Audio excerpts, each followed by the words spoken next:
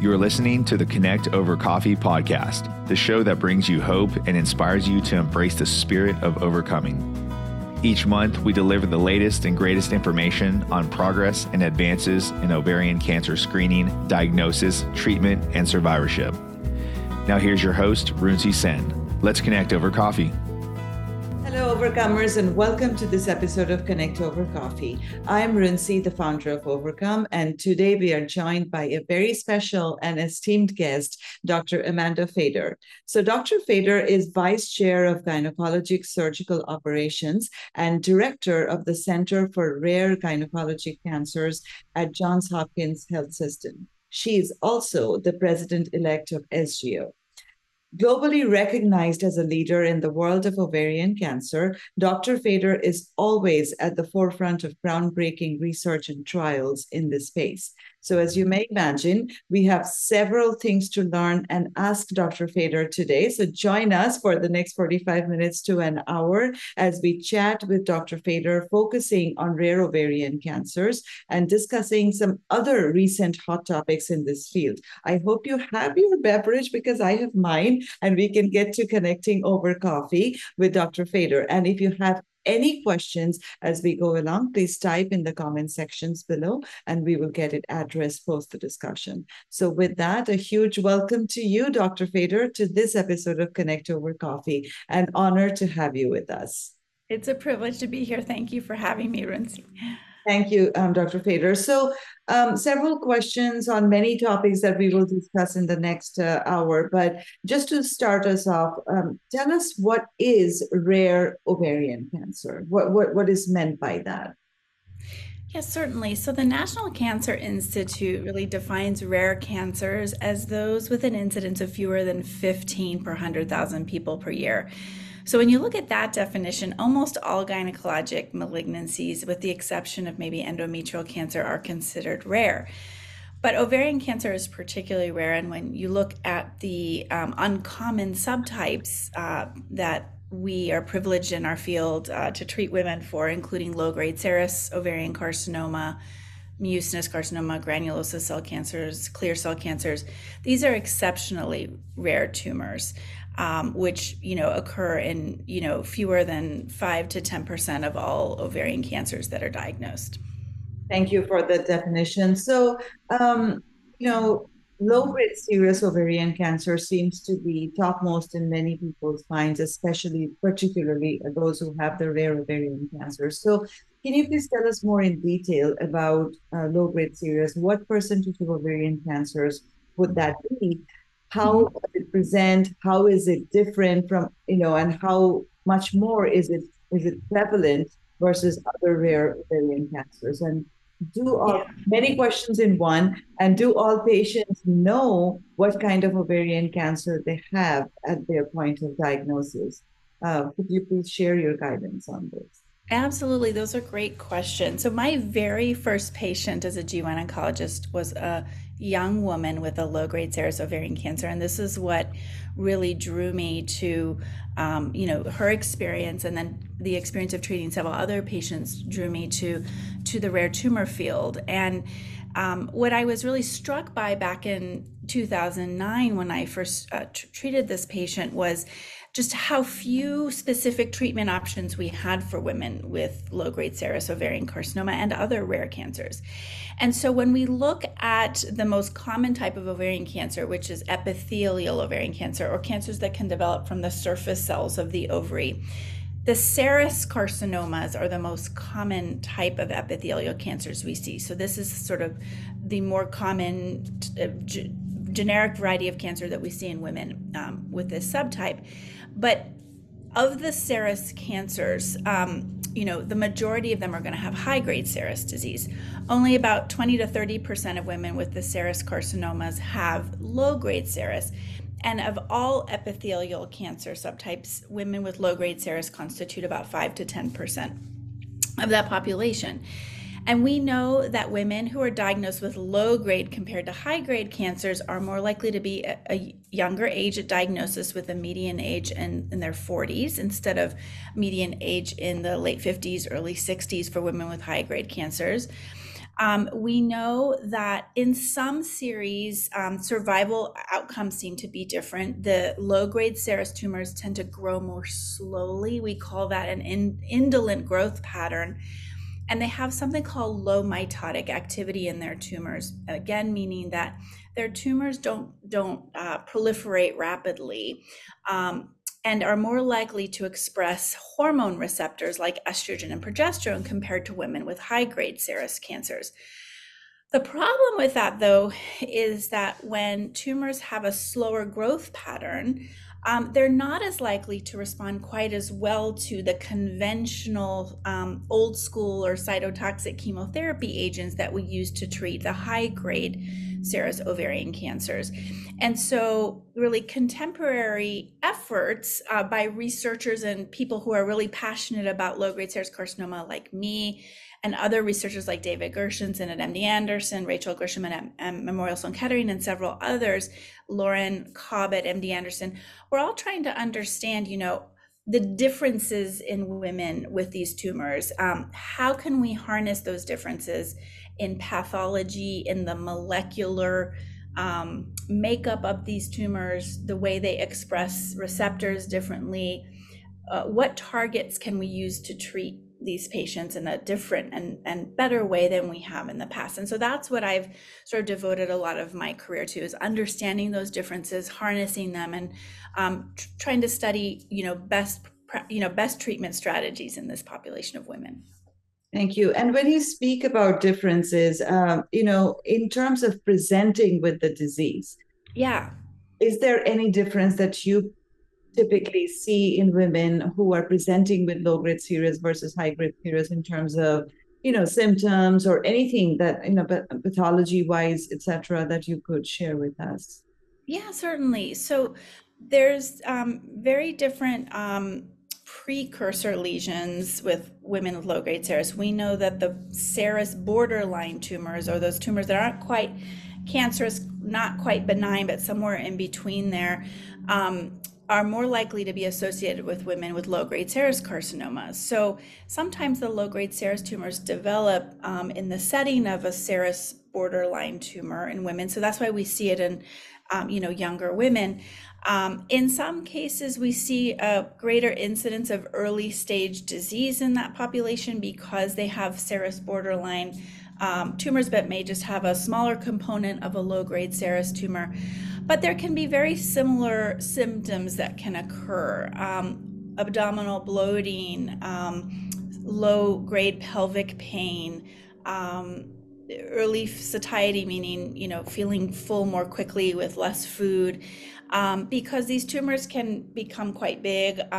They can also generate some ascites or fluid around the tumors if they spread to other areas. But they look a little bit different under the microscope, but they actually look a lot different under the microscope in terms of their growth patterns and their the proteins that we see that are different in the two tumors. So again, very high concentration of hormone receptor positivity in the low-grade tumors. We also see KRAS mutations and very low P53 mutations. P53 is a tumor suppressor gene that's one of the most commonly mutated genes in human cancers. But we don't see a lot of significant mutations in P53 with low-grade, where we see an abundance of that in women with high-grade disease. Thank you for that explanation. So basically, to summarize it, it seems like even though from a pathology or a medical perspective, they do look and behave very differently, these two cancers, the low-grade and the high-grade. But when it comes to symptoms or presentation, they're pretty much similar in terms of, if the women were to look out for symptoms, it would be the same symptoms as would be the other kinds of ovarian cancers as well. So thank you for that clarification. So I was reading about an interview in which you said every 5 minutes a woman in the United States will be diagnosed with a gynecologic cancer, and the incidence and the mortality rates of several women's cancers are on the rise. So when I saw that, I was like, this raises a question in my mind, and I'm pretty sure in many other people's minds, that there are so many advances in treatment that are already happening. So despite that, why are the number of cases rising, and what should our overcomers know and be aware of in terms of being vigilant with their... Yeah, thank you so much for asking that. So we actually, if I may mention, we have a campaign right now at the Society of GYN Oncology, the SGO, and our foundation, the Foundation for Women's Cancer, called, take five for the 5 gynecologic cancers, because every 5 minutes a woman in the U.S., is diagnosed with one of these malignancies. And the good news, I will say, is that on the ovarian cancer front, we've made tremendous advances in the last 3 decades. And when you look at a lot of the population-based studies, we're actually seeing that the overall incidence of ovarian cancer is decreasing over the last 3 decades, right? And the median survival is starting to increase, which is fantastic. And the American Cancer Society, the NCI, the CDC have all reported on this in recent years. And part of that is because of organizations like yours that are helping raise awareness about symptoms. When, if you feel something, say something and go to your doctor and get care. It's also because treatments, we're identifying families that are at high risk for these cancers and getting women, education and getting them to their providers for prevention techniques. But also, as you said, treatments for ovarian cancer are improving significantly, including the PARP inhibitors and several other classes of drugs that have impacted that. However, for cancers like endometrial or cancer of the womb, uterine cancer, we're seeing an increase in incidence and mortality across multiple countries with that cancer, for example. Sometimes ovarian and uterine cancers can be tied together or linked in different syndromes. And it's really important because that's one of the most, also one of the most common gynecologic cancers in women. And endometrial cancer is growing so fast in incidence, it's going to overtake colon cancer as the 3rd leading cause of incidence in women by 2030. And so that cancer, as well as cervical cancer, which is a preventable cancer caused by the human papillomavirus virus, still remains at very high levels across the world, even though it's decreasing in the United States. So we have this really great opportunity as, a community of people who care about preventing gynecologic cancers and eradicating them, and to help women who've been diagnosed with these cancers, to educate women about all of the 5 gynecologic cancers and how we can, learn about them, teach the next generation of women so that we can start preventing more readily. Thank you. So, you talked about the new advances, right? So tell us about the new advances that are happening in rare ovarian cancers, and what should our overcomers know about promising treatment options on the horizon, both for the frontline as well as the recurrent rare ovarian cancers? Yeah, certainly. So thank you. That's a great question. And we are entering a very exciting era of research now in rare tumors. The last decade has brought about more innovations in rare ovarian and gynecologic cancer research than ever before. A lot of that was spearheaded. I would just want to give a shout out to Dr. David Gershenson, who helped launch the Gynecologic Oncology Group Rare Tumor Committee, which is now the Energy Oncology Committee. And back in 2013, that's sort of when a little bit before that, when the movement all started, as we started to appreciate the differences in these cancers and how we could target them. And one of the movements right now that we're looking at is there's a movement examining what is the value of the conventional cytotoxic chemotherapy, like therapies like carboplatin, paclitaxel, that are really effective for some cancers and have been around for more than 2 decades. But we're trying to understand which women with rare tumors are going to really benefit from those treatments, and do we add additional therapies on top of that carboplatin paclitaxel backbone that's worked so well for women with the high-grade cancers, or do we look at moving away from those chemotherapies and at novel molecular targeted treatments?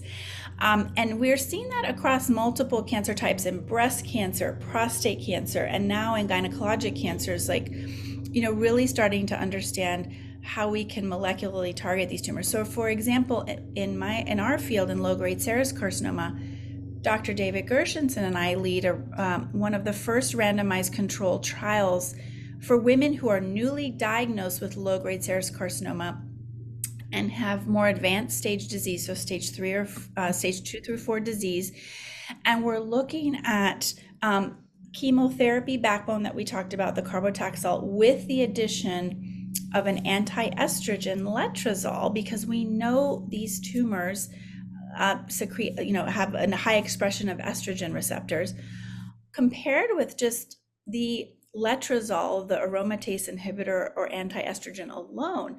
And we're trying to examine, like, do women really need that chemotherapy, or which patients will most benefit from that chemotherapy? And a couple of important studies done at MD Anderson and one at my institution at Hopkins and at the Cleveland Clinic have really studied this drug letrozole and found some nice activity in women with low-grade serous. As we're studying this in the recurrent setting, investigators at all of our centers, and as well as Memorial Sloan Kettering and others, are studying just using anti-hormonal therapies alone, as well in the recurrent setting. And so there's lots of studies both in granulosa cell cancers, low-grade serous, and other tumors that just that express these estrogen receptors, to look at anti-hormonal therapies that might, best help treat these patients with these cancers. And you're looking at exciting combinations, for example, that target the MAP kinase pathway that we talked about earlier. And so a couple of important studies are looking at the combination of MAP kinase inhibitors, as well as additional combinatorial strategies. So avutometinib is one of those drugs that's being studied by colleagues around the world. It was formerly known as VS6766. And we're looking at that combined with the drug defactinib. And that combination has shown very exciting results in women with recurrent low-grade serous carcinoma.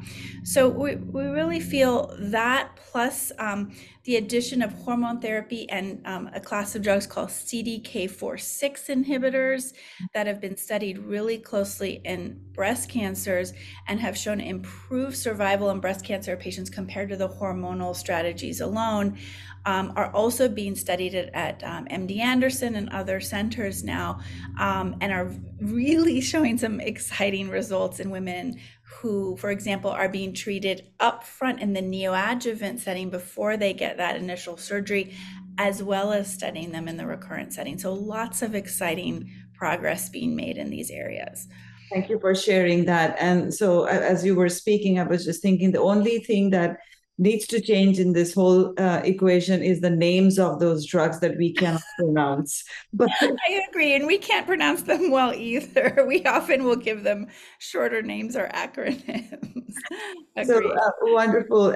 So in terms of surgery, because you are also a well-renowned, internationally renowned surgeon, just switching gears a little bit, it seems surgery, it's the primary treatment generally for granulosa cell tumors, right? As we are on the topic of rare ovarian cancer. So drawing on your surgical expertise, can you tell us the most effective surgical techniques for this particular type of ovarian cancer, and perhaps some of the promising clinical trials that are on the horizon, or emerging for granulosa cell tumors? And if so, how should our overcomers go about signing up for those clinical trials? Yeah, you're asking such wonderful questions. So in addition to granulosa cell, I would say any indolent tumor, and so that would include the mucinous, the low-grade serous, all of these types of tumors. If a woman is diagnosed with them, surgery is always going to be one of the mainstays of treatment. But you're right that we know a lot about surgery and granulosa cell cancers, and because these tumors are particularly slow growing and indolent, women can have a debulking surgery, for example, and go 10 years before, hopefully we always shoot for cure, but if they experience a recurrence, it might be 10, 12 years, and then have another surgery, a bit of therapy, and can do very well. We think that surgery is probably one of the most important features of treatment for women with these types of tumors, because they just don't respond as well to the therapy agents. And there's a lot of great people around the country studying granulosa cell cancers. I want to give a shout out to Tyler Hillman and MD Anderson, who is doing just fantastic translational work in this area. Jubilee Brown, who's one of the internationally recognized experts. Gershenson, our center, so many people are studying and MSK, and they have a lot of great, forgive me that I'm probably leaving people out, but just thinking of some of the centers now that have some exciting trials for patients. And again, in this area, there's a lot of work going on in looking at hormonal therapies, steroidal anti-progesterone treatments like onapristone, for example, and other enzalutamide. And so if you go on clinicaltrials.gov, which is the NCI's clinical trials registry database, and type in granulosa cell, you're going to find a listing of all of the active trials in the United States, and they'll give you a listing of where that trial is being, where it's open and activated, and it's often open with rare tumors. We've got to open them ideally at more than one center so that we can offer it to as many patients as possible. And it will tell you where the lead site is, how to get in contact with that site and find out what is the closest center to me that might have this particular trial. And even if one doesn't qualify for a particular trial, I think clinicaltrials.gov is great, because getting in contact with some of these rare tumor centers will also put patients in touch with the research teams there that can help them identify, well, I don't have this trial for you, but I might have this, or be able to direct patients to different centers. So. And I'll build on that, as I do every time we have an expert talking about clinical trials, is we actually have a clinical trials finder on our website now, which is that's fantastic. Okay. 100% dedicated to ovarian cancer. And so this is a message to our overcomers that are listening, that you can go directly to the Overcome website and search for the ovarian trials only. And it is also nicely, we have also an assistant to help you out with your search. And we also have clinical trial navigators to help you out if you have any questions on any types of ovarian cancer that you're searching for. It's a really easy and friendly tool for you to use. So thank you. Thank you. Thank you for educating me about that. I will send my patients to your site as well. Thank you. Thank you. And so in terms of recurrence, right, it is always top of mind for all our overcomers, be it low grade or high grade serous. So in terms of just statistically speaking, percentage wise, because the two cancers behave very differently, what is the percentage of recurrence rates for low grade serous ovarian cancers? And what is the emerging or the current role of immunotherapy? We understand that immunotherapy is still not the gold standard for ovarian cancers in general, but when it comes to low grade, how is immunotherapy doing, and what are the promises in the horizon? So it's similar to other types of cancer. If one is diagnosed with an earlier stage of disease, the recurrence rate is going to be much lower. So very few women with stage 1 disease experience a recurrence. Few women with stage 2, although some do. And it really depends on a lot of factors with those with advanced stage disease. Certainly a goal with a surgery is maximal cytoreduction if possible. And what that means is, you all probably well know in the audience, that that your surgeon will spend all the time that is needed to help you remove all of the cancer that is safe to remove at your debulking surgeries. In some cases, that means R0 or residual, 0, meaning we think with the naked eye that we've removed all of the cancer. We never know for sure. So we actually have no idea because there could be microscopic cells there, but we have a pretty good sense from the literature that the more cancer we remove at a debulking surgery, the longer the remission, and we can increase chance of cure in some of those cases. But unfortunately, we know that women with advanced stage disease have a much higher rate of recurrence, likely in the 70 to 80% range. And that is something that we are all, those of us who study this disease, are really inspired to change and improve. And Some of these studies that I've been talking about have shown an improvement in progression-free survival, or, you know, increasing remission from months to years, for example, in both the high grade and the low grade serous types of tumors and the other types of rare ovarian cancers. So surgery remains a really, really important part of that. You asked a little bit about immunotherapy, and the jury is still out on immunotherapy in low grade serous cancer. It's a very sexy new type of drug, but to be honest, the early trials haven't showed the super promising results we had hoped. And one of the reasons for that is because the patients with tumors that respond well to immunotherapy have something called impairment in their mismatch repair genes in their DNA. And what that means is, if we think about the DNA as our genetic makeup in cells, and in order for a cancer cell or any cell to replicate itself identically, it has to copy its genetic material or DNA exactly as it was in the original cell. And I like to think about it like an assembly line or a factory. You know, there's so many little steps that occur with unraveling that double helix of DNA, copying it, and then reassembling it. And like thousands of errors can occur along that assembly line process. And so there's these special proteins or enzymes called the mismatch repair genes that, if there's a mismatch that occurs when that replication process is occurring, it takes those elements off of the assembly line, fixes them, and puts them back on. Or if it can't be fixed, basically the cell is programmed to die. And so when those mismatch repair proteins or genes are awry, then you can imagine that assembly can occur in an abnormal way. And so abnormal DNA with mutations and changes can then get replicated over and over again. And that's one of the hallmarks of cancer. And so low-grade serous cancers don't often have those impairments in the mismatch repair genes that make them very sensitive to immunotherapy, but that doesn't mean that immunotherapy has no role. It's currently being studied in low-grade serous and several other cancers, but we think that there's likely to be more promise when you combine them with other drugs. Mm-hmm. Additionally, there's other mutations that are unique to low-grade serous. We talked a lot about the MAP kinase pathway. That's a signaling pathway in the cell that results in proliferation or replication of cells.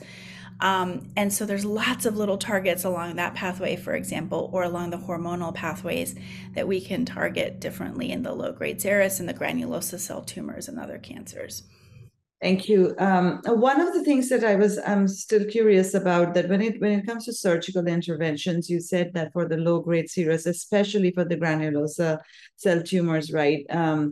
Surgery does wonders. It is probably the mainstay of treatment for this particular type of cancer. Now, we have also heard things about minimally invasive surgery versus open surgery and radical hysterectomies and all those terminologies, right? So for this particular type of cancers, or rare ovarian cancers in general, what is your thought, or what is your guidance to our overcomers when it comes to the type of surgery that they should be asking their surgeons of, whether it should be a minimally invasive or an open surgery, or is that a debatable option? Well, it can be debatable depending on this stage. And sometimes if there's an early stage tumor, we may not know until after the fact that something is cancerous or low grade, right? And so in some cases, women will undergo minimally invasive surgery from a GYN oncologist or an experienced surgeon. And it's, as long as the correct surgery was done and, potentially a staging procedure in order to determine, lymph nodes and other areas are clear of disease or are studied, then in some cases, minimally invasive surgery is okay.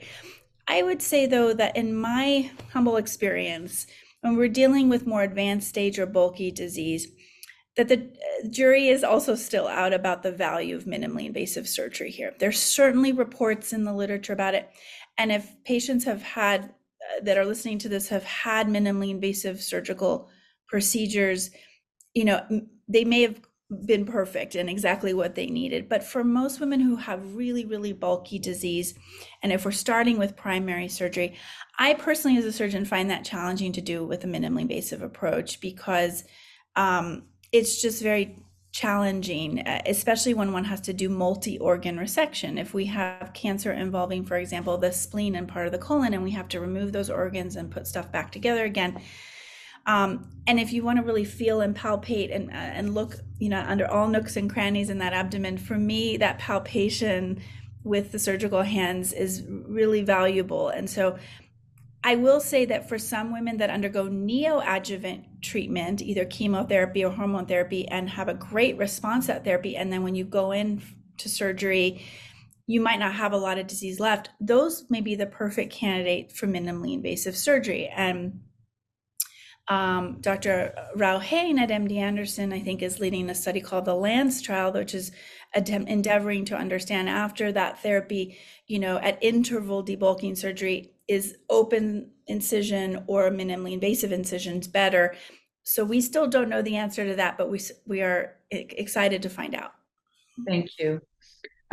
So moving on to a hot topic in ovarian cancer right now, which is the chemo drug shortage, right? Right.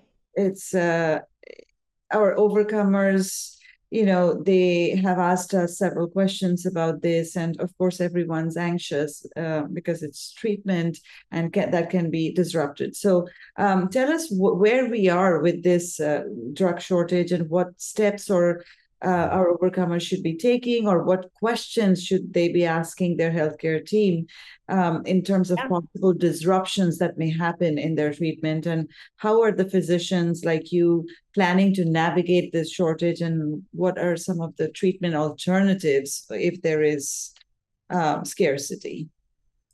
Those are wonderful questions. It's a challenging time, isn't it? And I think sort of post COVID-19 pandemic, we're recognizing that there are a number of industries that were affected by the pandemic, and a number of industries in the healthcare sector that we rely on as physicians and patients to help us give the best possible treatments to our patients. So to put things into perspective, the issue of drug shortages in the United States is a chronic problem. It's existed for more than a decade. And drug shortages can occur, including chemo shortages, for a number of reasons. We could have a shortage in the raw materials used to produce the drugs, the labor or supply chain issues, quality control problems at the facilities that manufacture the drugs.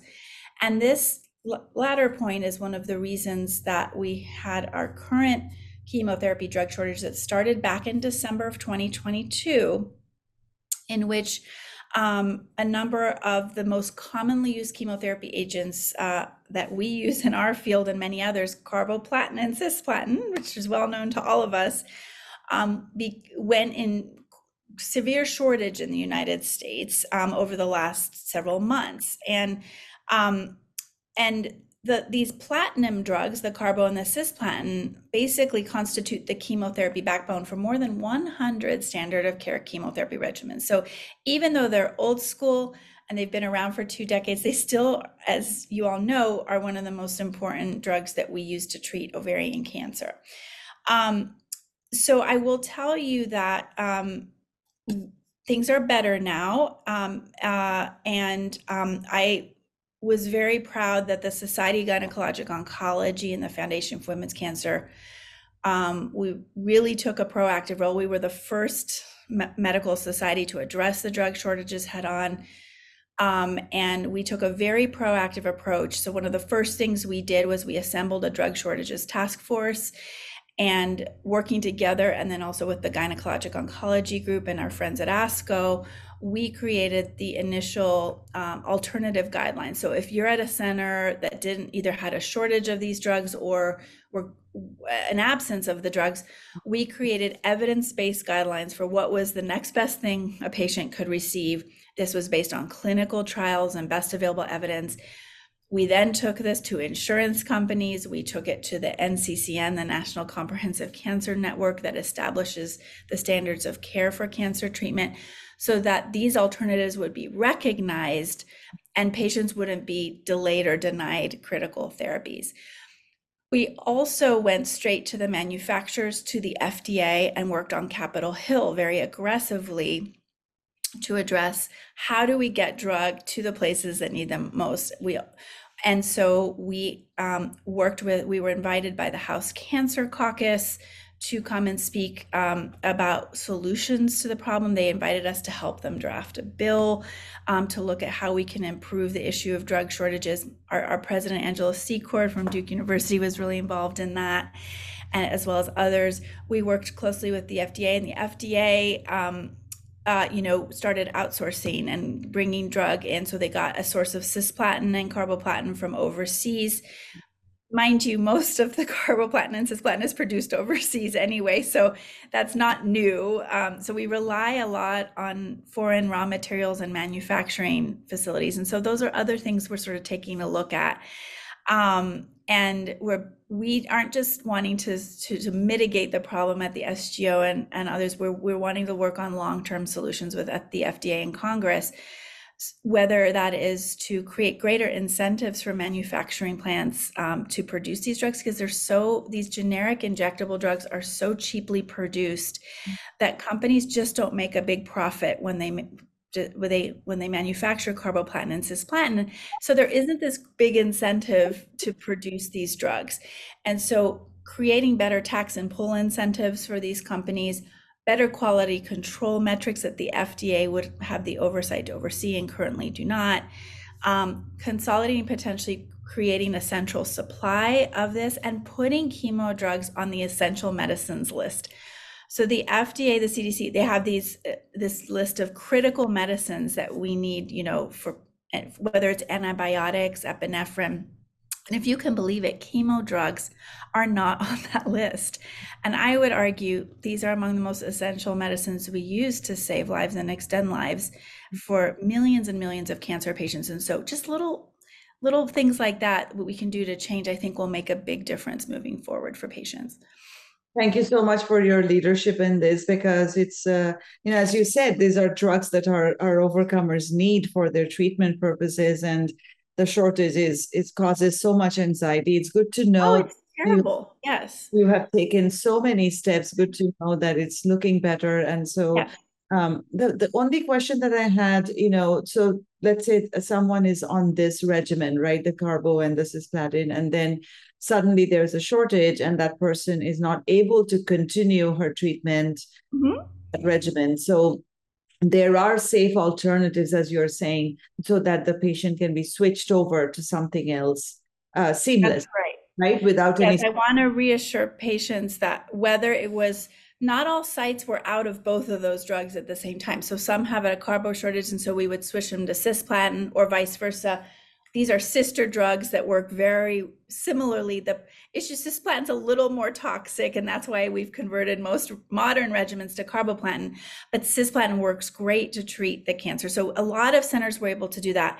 When out of both, we've worked with other foundations and organizations, one of them called Angels for Change, which is led by Laura Bray, just a wonderful business executive whose child had, pediatric cancer, experienced a drug shortage, and then has dedicated her life to helping patients and organizations get drugs when they need them. And working with Laura, we were able to help find drug. I can tell you that helped at our institution at Johns Hopkins get drug faster. She has so many connections, and there's emergency supply available around the world to be able to get patients either to centers that had the drug or get drug to treat specific patients at centers. So there's a lot of creativity. It didn't work every time, but a lot of creativity involved with that. But yes, these alternative drug guidelines are based on great clinical trials data, and although not always the same treatment schedule or dosing schedule, or maybe had a different side effect profile, in many cases we were able to find alternatives for patients that were effective. So wonderful, thank you. So in terms of your message of awareness to younger women, right, who frequently get diagnosed with low-grade serous ovarian cancer, yeah, So because we have heard multiple times from our overcomers who are young that they go to their physicians reporting symptoms, but they're always told that, oh, it's nothing, it's something else. It cannot be cancer. You're too young to have cancer yet. Majority of the younger population get low-grade serous. So there's a little bit of conflict in there, right? So how should younger women advocate and overcome the challenges that generally face in receiving timely treatment due to these oversights that typically happen with younger women in terms of diagnosis?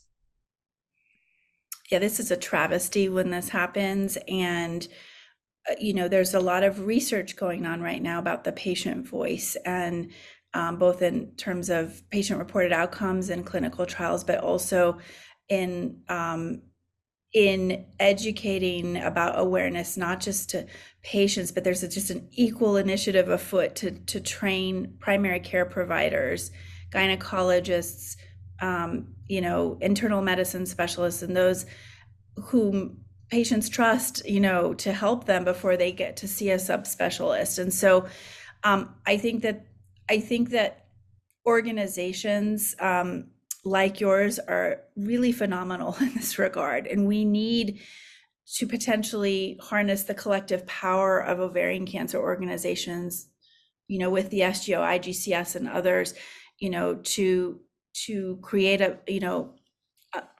a much better movement about awareness to providers and not just to patients. Of course, I think it's most important for women and patients to know these symptoms, because they're going to need to know, why should I go to my doctor? Is this okay? Is this normal? But we're not doing enough, I think, to send this message to providers. And I too, it's one of the things that upsets me the most as a subspecialist when I see a patient who was blown off by a provider, and it's not intentional. Providers are well-intentioned, but just may not have the tools to understand. And so the SGO, especially the Foundation for Women's Cancer, Overcome, other, OCRA, we've got to work together and maybe, have more effect in that regard. Wonderful. Thank you. So while we are on this, in general, as healthcare professionals, especially the ones like you who are so passionate about the cause and helping out our overcomer community, what do you see as system flaws when it comes to management of ovarian cancer, and what can we do better for our overcomers, you think? Well, to me, the number one thing we can do to improve survival in ovarian cancer right now is getting the right patient to the right provider at the right time. And you just spoke about this very eloquently, with your last question, like, how do we create an environment with more timely referrals? There's several studies that have been done by Rob Bristow and others in the ovarian cancer field about how, up to 40-45% of women with ovarian cancer are not treated by a GYN oncologist or treated by a GYN medical oncologist with a specialty in the field. And so just simply by, this implementation science is what I'm saying. So how do we get providers to do the right thing, follow the literature, get the right patient to the right person at the right time? I think that is the biggest system flaw, in my opinion. I think that underrepresented patients and patients in rural areas suffer this more greatly than others because of the multiple access issues to care that is involved there. And I do a lot of research on geographic disparities in cancer care. I'm very interested in rurality and tribal medicine and, other, what are the environments that patients live in and how can we get care to them?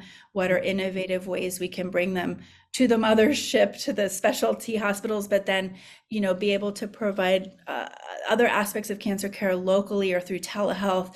We really have to be really much more creative about this and invest a lot of resources in this kind of technology so that we can provide equal access to cancer care. And that is so important because, through our Overcare program that we have, we talk to several women who are in the community setting, in the hospital, majority of women that are being treated in community hospitals. And they say exactly what you're saying, that access to not just care, access to information, there is disparity in that. So if you don't know, you cannot act. So that it's as simple as that. So the step is to remove the disparities in information, and then comes the access and removing the disparities to care. So to your point, there we do have to work together and go a long way before all of this is accomplished. So thank you for bringing that up and your candidness. So what do you just learning a little more about who Dr. Fader is. So what do you love most about your job, and what has been the biggest learning lesson in caring for our overcomers with rare ovarian cancers for you? Oh my goodness, that's a great question. It has certainly given me so much humility to care for these beautiful patients. And I think that we as providers, as oncologists, as rare tumor specialists, we live to help our patients live longer, better lives. That's what we live for. And that's why I went into this field. And these patients that I'm so privileged to care for become like family. We celebrate successes together, we cry together, and we specialize in hope. That's what I love most about our field. And there's no better time than now, I think, to be in the field of oncology. It's exciting, it's rewarding, it's continuing to evolve, and there's more treatment advances than ever, and more advancements in the scientific methods and tools we're using to study cancers to be more precision based and personalized in our treatment.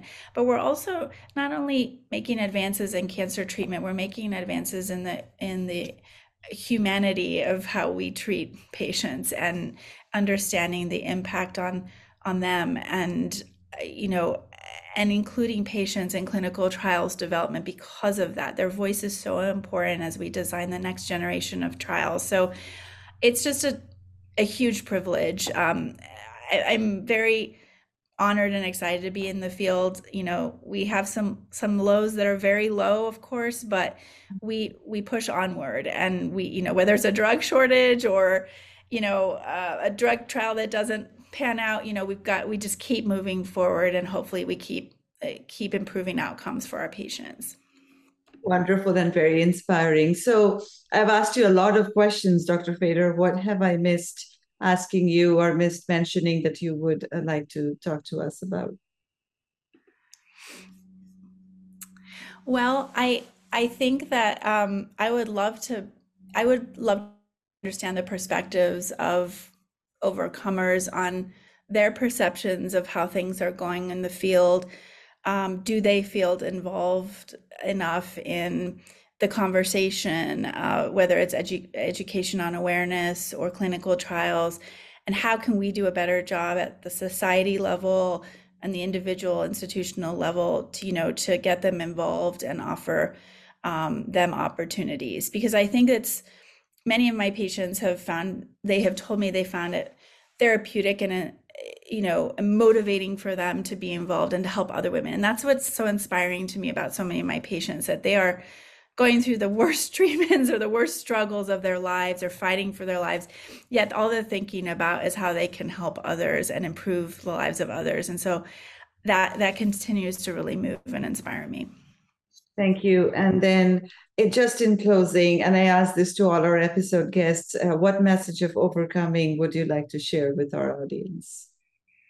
Oh gosh. Well, I think you and I both lost our mothers to cancer, and have gone into this field because of that. And I lost my mother at 19 to multiple myeloma. It wasn't a gynecologic cancer, but it really was the formative event in my life that inspired me to study cancer. And I loved the beautiful intersection of women's health, oncology, and surgery that this particular field brought about. And so I would just say that we are, as oncologists, more dedicated than ever to continuing to improve the lives of our patients. Don't give up, keep pushing forward, and we appreciate all your help and insights to help us improve treatments and hopefully eradicate more of these cancers. And I'm hoping in my lifetime that we we'll be out of business as we find new ways, such as, fallopian tube removal and others, to help prevent vaccines for cervical cancer, that we'll be able to see fewer and fewer cases. So that is what I hope for. And, I love what you just said, because I said the same thing to a recent interview that I gave. Someone asked me, so what is your, 10-year vision with Overcome, or something of that nature? I said, to go out of business. Yeah, wouldn't that be a beautiful thing? Yeah. We are working towards and hoping for all our overcomers, worldwide, that we see a day in our lifetime when ovarian cancer does not exist anymore. So cheers to that. So thank you, Dr. Fader. This was amazing, and we learned so much from you. Absolutely fascinating conversation. Thank you for your candid feedback and your insights that you shared with us today. And overcomers, I know this was a fantastic episode. I know that you will agree with me that we learned so much from Dr. Fader today, and we are very grateful and thankful to her for her time and her invaluable insights that she shared with us. So, as I always say, please share this video and these insights far and wide with anyone who may benefit from all the pearls of wisdom Dr. Fader shared with us today. And we will be back with the next episode of Connect Over Coffee very soon. Until then, you keep well and keep overcoming. Thank you and bye. Thank you for joining us. Make sure you never miss an episode by clicking the subscribe button now. This podcast is made possible by our sponsors, GSK and Clovis Oncology, and by listeners like you. Thank you for your support.